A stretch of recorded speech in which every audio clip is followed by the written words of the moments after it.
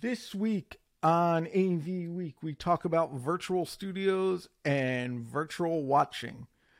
All that and more coming up on AVWeek. The network for the AV industry. What are you listening to? This is AV. This is AV Nation. This is AV Nation. AV Nation is brought to you by Shure, because every voice matters. This is AV Week, recorded Friday, December 16th, 2022, virtually together. This is AV Week. Hi, I'm Bradford Ben. I'm filling in for Tim Albright this year, and this is the last episode of AV Week for the year. Hopefully, I will be soon to be joined by many of AV award-winning people because voting is still open, so you can vote for your AV Person of the Year, and I have 3 fine candidates for you. We're going to go by time zones this week. So I'm going to start with Amelia, who is way in the future on Greenwich Mean Time. Amelia, pleasure to have you. Why don't you go ahead and introduce yourself to people? Thank you so much, Bradford. Yes, I am in London, and I'm a futurist. So I study new technologies and their potential impact on the future of business and our lives. And one of the areas I specialize in is XR and the metaverse, and I host the XR Star podcast here on AV Nation. So I have to put a flag on the play. There are multiple Bradford rules at play at the moment. So the first one is you can't use an abbreviation unless you can define it. Okay. So could you please define XR for our fine listeners? Certainly. Yes. XR is extended reality. So it's an umbrella term for virtual reality, augmented reality, mixed reality, immersive technology, all that good stuff, and all the more realities that we develop in the future. And then next time zone over is my time zone, but she is in a much more fun place, in my opinion, because she's in Washington, D.C., District of Columbia, to make sure I follow my own rules. And I'd rather be there looking at the museums, is Bren Walker. Bren, welcome to the episode. Thank you for having me, Bradford. I'm pleased to be here for another AV Week. I'm partner of Integrated Systems Design at Kierkegaard, where we do AV systems for mostly performing arts and higher education. And I'm really excited to talk about some virtual production today, among other things.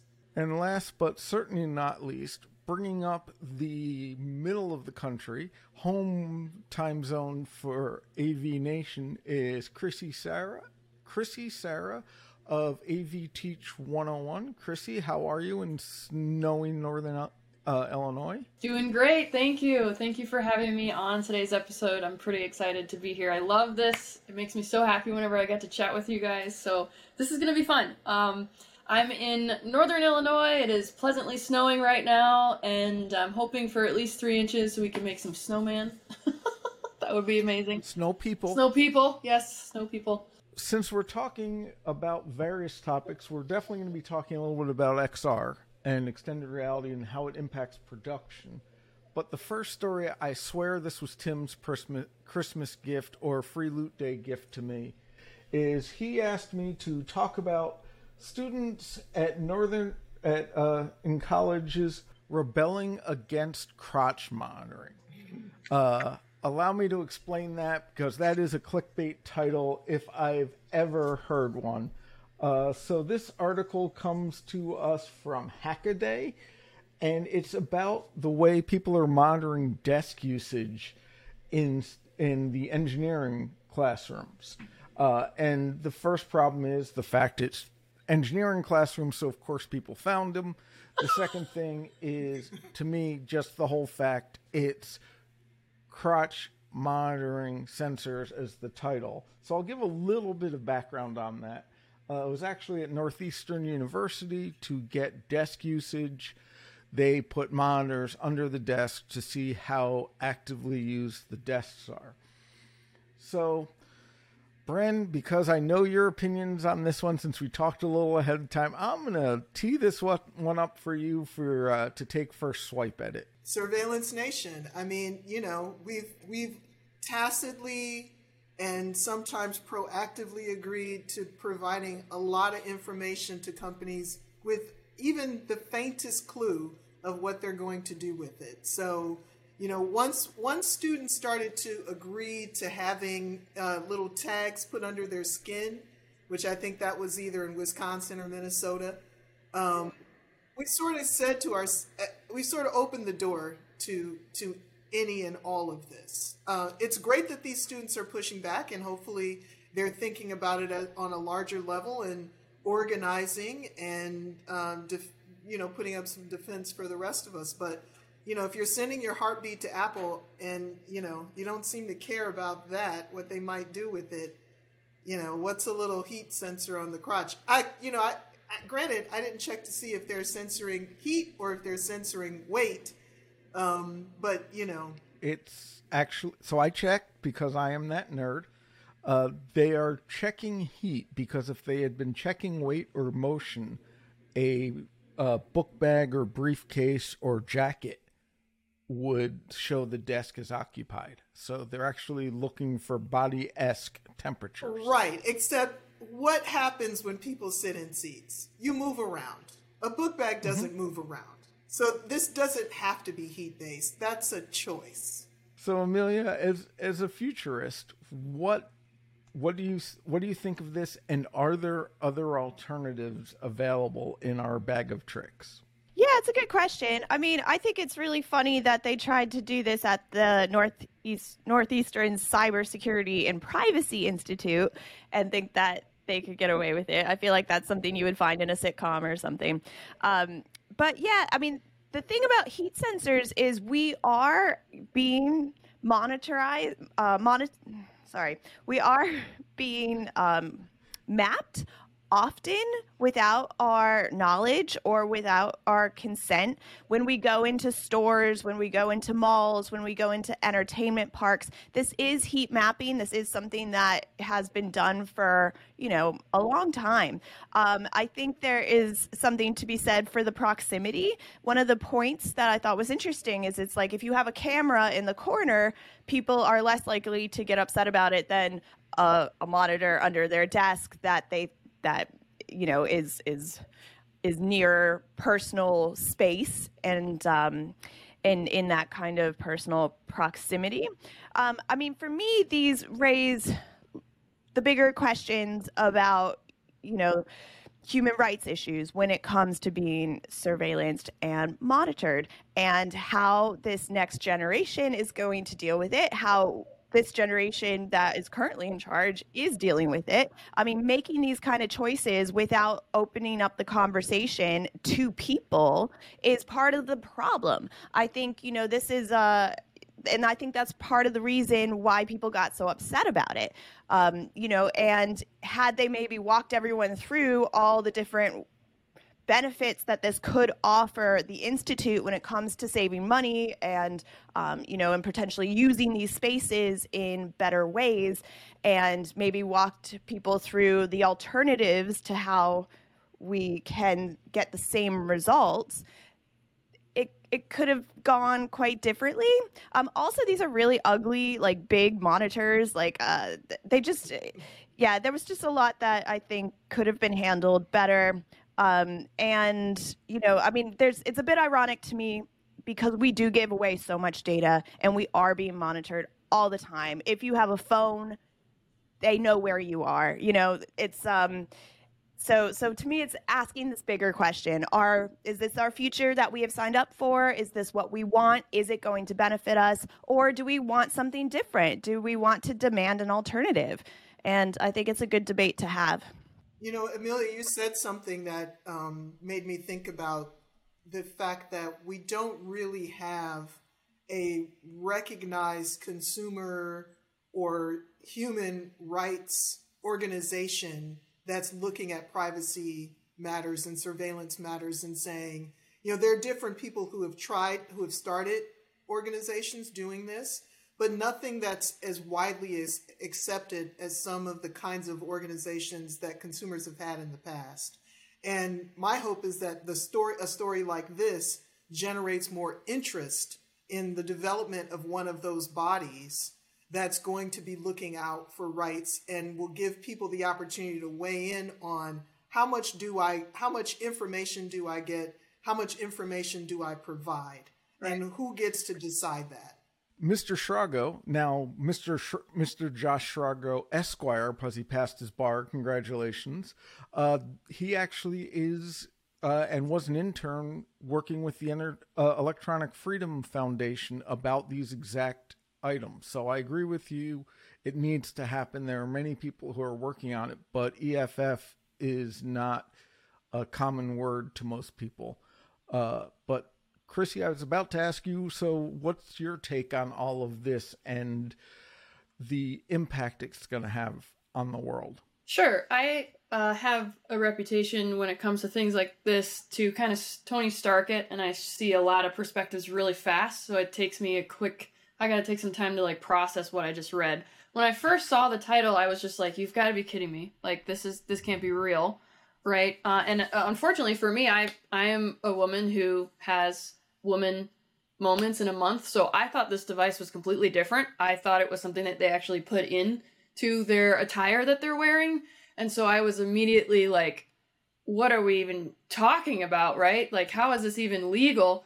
But thankfully it was just something that was positioned underneath the desk, so that wasn't as bad. However, it still is just so many avenues of interest, in my opinion. To Bren's point, I have not ever understood, if that's a word, the crimes against humanity phrase until recently, because there's been a lot of push in all of this data that they've been mining for 20 years is now getting to a point where they actually have tangible things to do stuff with it.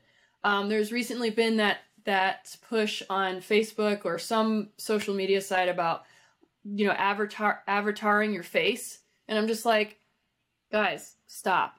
Like, they're literally doing line by line reading how the human face is across millions of devices and millions of people's faces. And I'm just like, why I don't care to see myself in an avatar picture well enough to want to do that. A. B, I'm freely giving them my facial recognition profile, and that's not something I'm okay with doing. And it should be okay for me to not be okay with that. And I feel bad for these students because they didn't have an opportunity to even say yes or no to this.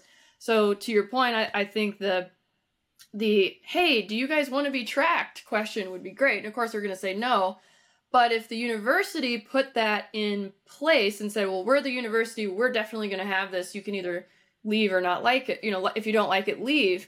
Then that comes back to Amelia's point. Like, how could we accomplish something of a compromise, like where we understand the students or the university needs to know if there's actual physical humans in the space versus those virtually? How do they actually develop metrics from both a hybrid learning environment and all that stuff? Like, I understand the importance for business, but I also completely understand the side where these are humans you're talking about. They're not going to be computers, or they're not going to be things that you can just quickly tap into and get your quick download of the day of what the activity was. But we do have those devices that do that for us. So, I definitely think this could have been handled differently. I love the fact that they put it in the engineer complex. That you made the joke about you can't put it in an engineer space and not know that that's going to be found. And of course, that's me. Somebody asked me last night something about the different versions of hybrid learning. And I was like, do you want to know the long version or the short version? Because in my engineer brain, I'm going to give you the 6 definitions. And they're like, the short version. So yeah, definitely an interesting article for sure. And I'm definitely not interested myself in having my crotch monitored or my heat measured or my weight measured, and definitely not for that being not with consent. So I think you brought up a good point, which is that there are a lot of devices in that room already. So why make this choice that's kind of a blunt choice when you think about it? Right. Like you could use a combination of data sets to establish whether or not a person was in a seat besides, measuring heat. And And what happens when that heat fluctuates? Does anybody start asking questions about why somebody's temperature started to go up in the middle of the So-and-so presentation? is registering 102. Exactly. I think one of the fears too is that that data could be used against you. So if you aren't being sat at a desk, if you're working at home or you're working stood up, is somebody going to take that and say, well, you're not committed to this job, you're not committed to this study, you know, are you going to be penalized in some ways, you know?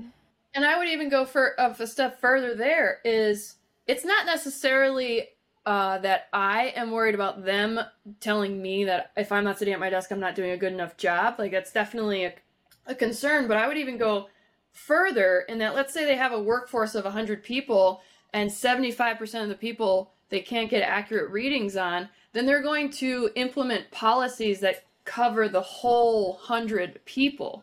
So if they don't get the right data that they're expecting to get to say yes or no on policy, then they're just going to launch the policy that they can do, because they're not getting the data that they want. So to your point, I would even go a little bit further than that and saying it's not even an individual burn, it's a collective crime against the group, in my thought.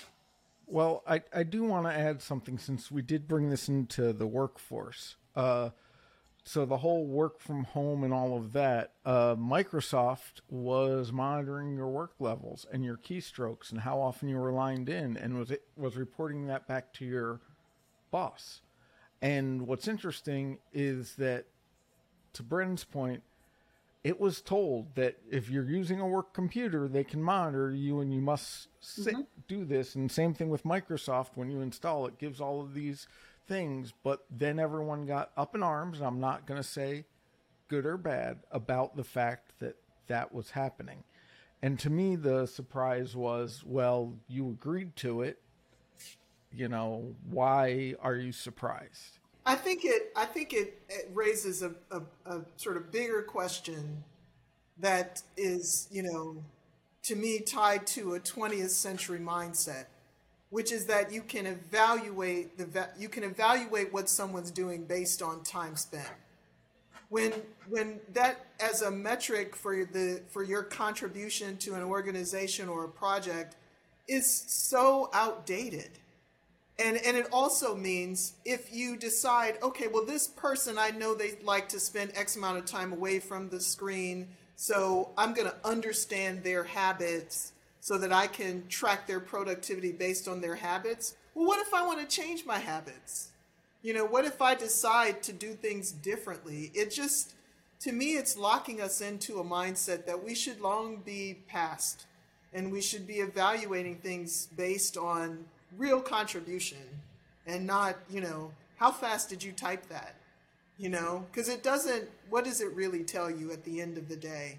You know, there are better ways for us to understand whether or not people are being productive than whether or not they've started typing at 9:02 and finished at 5:18. That brings up a great segue into one of the stories I think Bradford's going to talk about the virtual production. And yep. I have a pretty, like, I don't know what you want to call it, but hard stance, or just a very, like, awareness stance of, you can create virtual reality all day long, it's still not reality. There's still not 20 actors on a set with a video production crew, and you feeling that energy, and you're feeling that, like SNL and Friends and Cheers, like those quality and level of events and productions that's like gone. So the surveys of census going out and, you know, knocking on doors and saying how many people live in your house, we're doing our census, like that's gone, because now you can just data mine all of that, and it's like, oh man, you're just missing so much on that humanity part. Hence why, who's fighting for humanity? I don't know. How are we even here, right? Like Well, I do want to give a little clarification on that, because I do understand the computer generated images, CGI, for all the extras and all of that. But that's not the main focus, at least for me, of Amazon Studios' new XR. It's using an expanse or a virtual world or basically a huge LED display instead of green screens to put in the background. So since we're talking about doing a virtual reality or an extended reality, I figure we should definitely start off with Amelia and get your take on how this is going, and if you see this as a huge move, or is it just Amazon's just another one and now they're out of books and into production, or how this impacts the world, if at all. Well, Amazon aren't the first to do this, but they are one of the first to have a complete ecosystem around it, and that's a big part of this is the cloud aspect of it. And in an interesting way, when I read this article, I kind of got that sense that it's sort of going back to that old Hollywood system where they're creating this like production chain of churning out content, reusing sets, reusing the content created, different city landscapes, different settings, different environments, and creating this asset digital library. So on the one hand, I think from an economical point of view, it's a big investment up front, but it will pay for itself and probably already is paying for itself in the long term. I think from an actor's point of view, like there was a great clip of Helen Mirren sat in a spaceship and being able to see the things she's supposed to be reacting to in real time probably gives a bit of a different performance than just imagining it in her head. And then I think there's also an interesting point around sustainability. So this shrinks and minimizes the supply chain when it comes to, building sets, creating props, bringing in lots of people, all this kind of stuff. It really shrinks it down.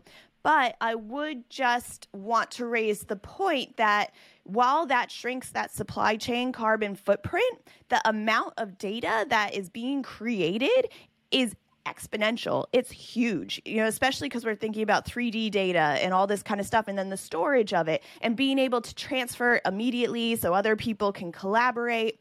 I like that traditionally this industry hasn't really been able to work from home. And I think a lot of people suffered during the time of COVID because so much takes place on a set in person in real life. So this is a step towards accommodating remote working in a way, and then also being able to open up that employment to people who are around the world. But then, there is a footprint. Like when we talk about the cloud, it's easy to forget that the data is actually rooted in the real world in a very real way by the amount of energy it takes to store it and produce it. So that is something that I think that we need to hold these companies accountable for and make sure that we're not just transferring one carbon footprint to another that could even be worse in the long run. Yeah, and I think you could argue that I'd rather see the energy usage for this than Bitcoin, right? Than mining Bitcoin. But it's a similar sort of thing where that activity depends on processing, it depends on data moving. I will disagree with you a bit, Chrissy, and say that for film anyway, I don't think that the lack of presence in the same space is as relevant, not only because of green screen shooting, but also because of the way film is shot to begin with. So if I'm doing a tight shot on you reacting to something, the other person might be filing their nails depending on who your scene partner is. So I think for actors, this opens up the world in terms of what productions you could participate in when we get to that point where you're in a major city and all you have to do is go to the cube in that city to shoot your scenes or to shoot some pickups. They're going to just send the Unreal Engine files to that studio. It's going to get loaded up. And all of a sudden, someone who is in, Chicago, let's say, is shooting scenes for a film that's being produced in Sydney, Australia. Sure. We have been working with one of the major research universities on building a hybrid stage that's going to be used by every department in that school. And every school associated with the university is going to be using it for different reasons, from performing arts to engineering to geology to nursing and healthcare. So the potential for what it opens up is just enormous. I think it's it is the ground changing thing that, you know, we've watched other industries get disrupted, and we've seen how the way they operate has been changed entirely by one or two technological developments.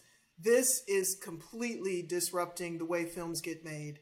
And I think opening up opportunities for more people. And really, if you have any interest in games or game design, you could be designing sets. You know, you don't have to be hoping that you get that elusive job at the one game developer. You can take those skills and use those skills for sets for any kind of application. I think it's here with us. I think it is reality. It's not physical, but it is still reality. And the more we do it, the more we produce using these tools, the better it will be in terms of the experience that people have of seeing it as reality. I mean, when people saw The Mandalorian, they didn't take that production technique, did not become like in their face in any kind of way to distinguish it from any other film that of that genre that would be made.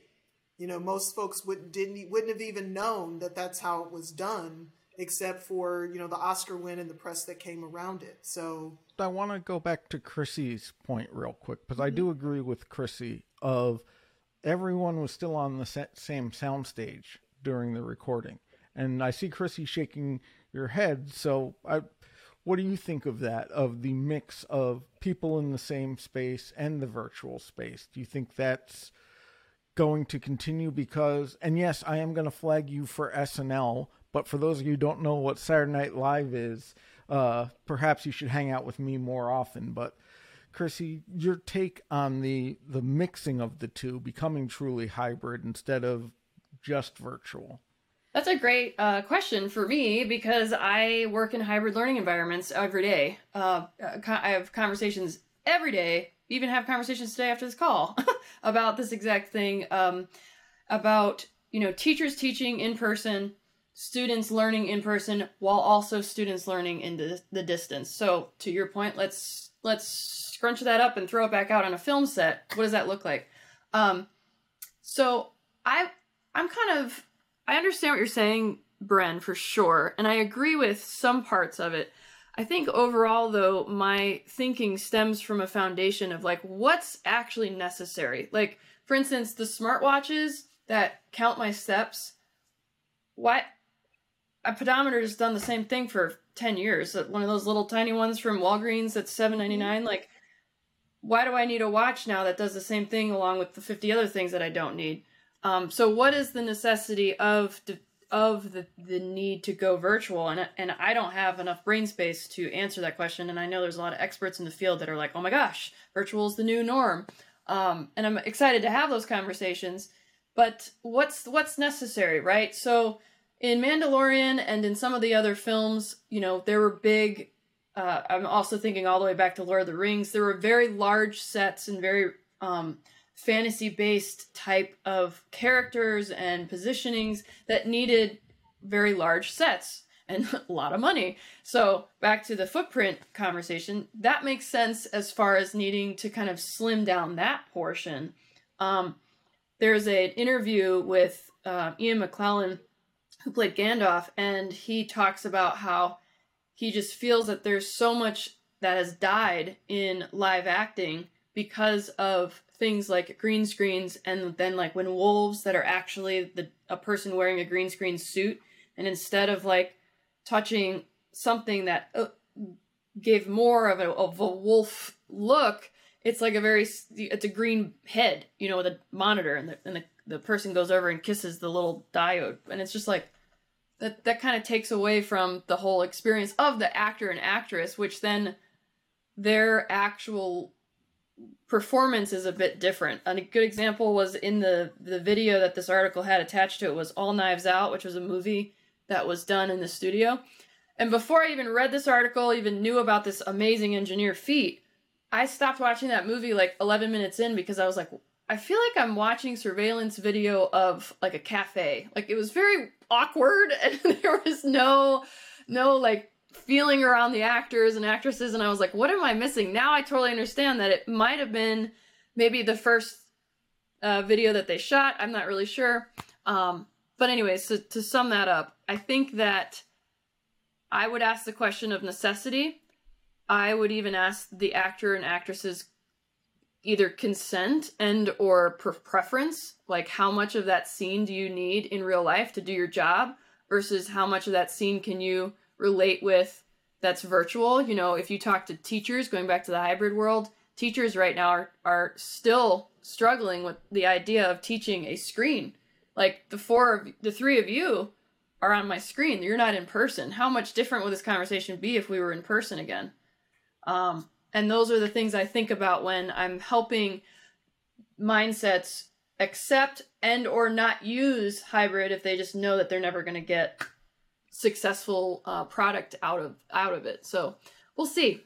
I'm interested to see how it goes. I think for our previous conversation and then this technology, it's going to only get better. So the virtual production is only going to get better as they continue to data mine and continue to use the set and see and get feedback. I have a friend of mine who works in this space and they're figuring out how to make cars fly. Like, that's really cool. Is it necessary? But it's cool. Well, so I would say this, the objects you interact with on set are going to get more sophisticated. They've already gotten more sophisticated over green screen. Sure.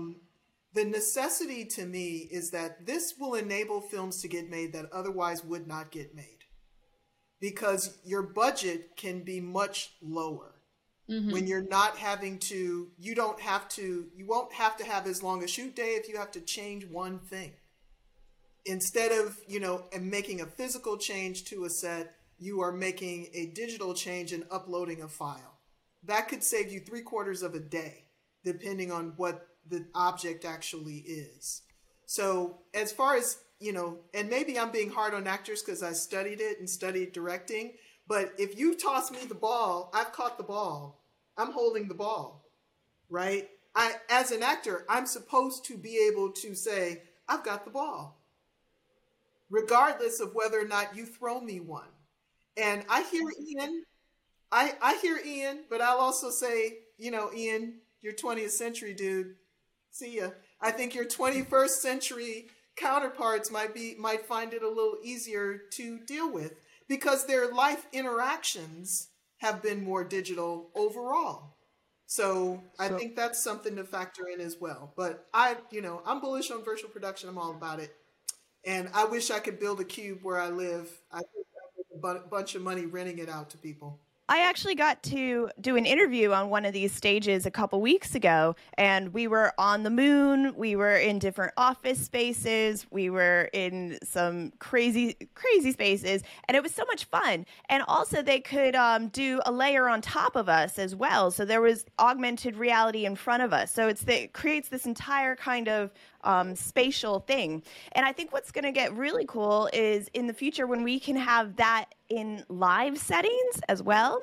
So if I'm doing a keynote in front of an audience, I can just, with a click of a button, instead of, switching through slides, I can switch entire environments. If people are wearing glasses, then you can completely transport people into different spaces, or you can have graphs and data come up around you, or I don't have to be me. I could be an avatar. I could be an animal. I could be something else. And then again, with a click of the button, I can bring everyone back into the same room and we're looking each other in the eye. It's the possibilities for the dynamics of this are really exciting to me, I think. Chrissy, when our project opens that I'm working on next year this time, I'm going to invite you up to experience it with the faculty, because by then, hopefully the faculty will have some time running at it. And then you can see how this particular environment works, especially since it's not going to be focused for film people necessarily, or for people doing media. It's going to be for the geology professor. And how does he learn how to use something like that? So stay tuned is what I say. Great. I'm looking forward to it. So speaking of looking forward to it, unfortunately, I have to call this a day because we all have other fun things to look forward to. I know Chrissy has phone calls. Amelia, it's the end of the day for you. It's almost If I have my math right, it's almost 7 o'clock there. 8 o'clock. 8 o'clock. Oh, I forgot. Daylight savings time change differences. Hey, Amelia, will we see you at ISE? Yes. I'm hosting the Content and Production Summit and also the Smart Workplace Summit. So I'll be there. Nice. I'll see you there. Yeah, I look forward to it.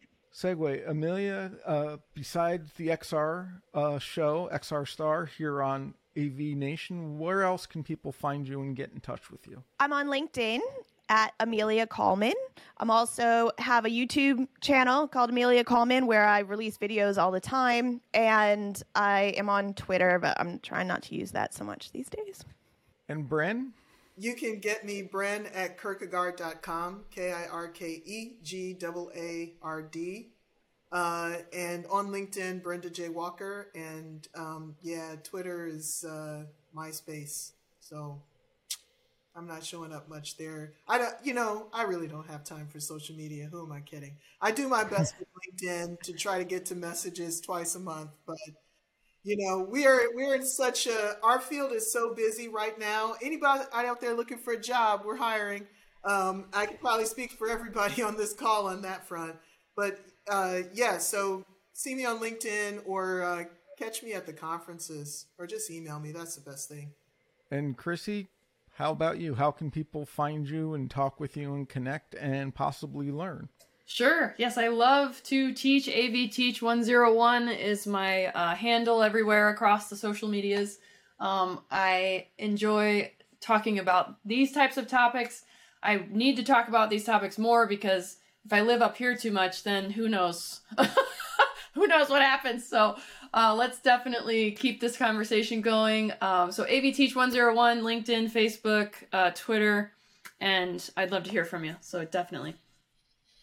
And I'm Bradford Ben. Don't look for me on the Twitters. After Mr. Musk suspended accounts of the media today, I decided it was enough and Twitter is gone. So look for me on the Mastodon. Me and Tim Albright are on Mastodon for audio-video.tech is the server I'm running. Welcome to any and all AV people and anyone else who wants to talk tech.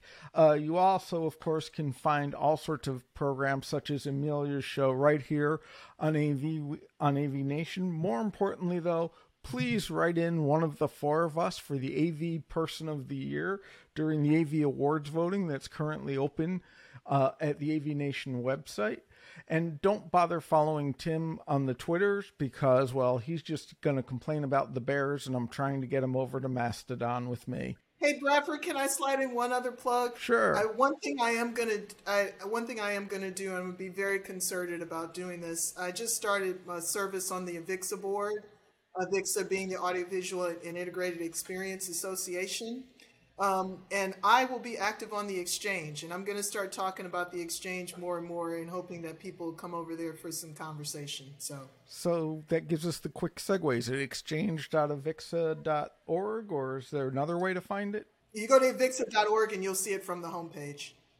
And if not, just drop Bren a note on LinkedIn that she'll ignore for about 2 weeks, as she indicated to us, which I fully understand and agree.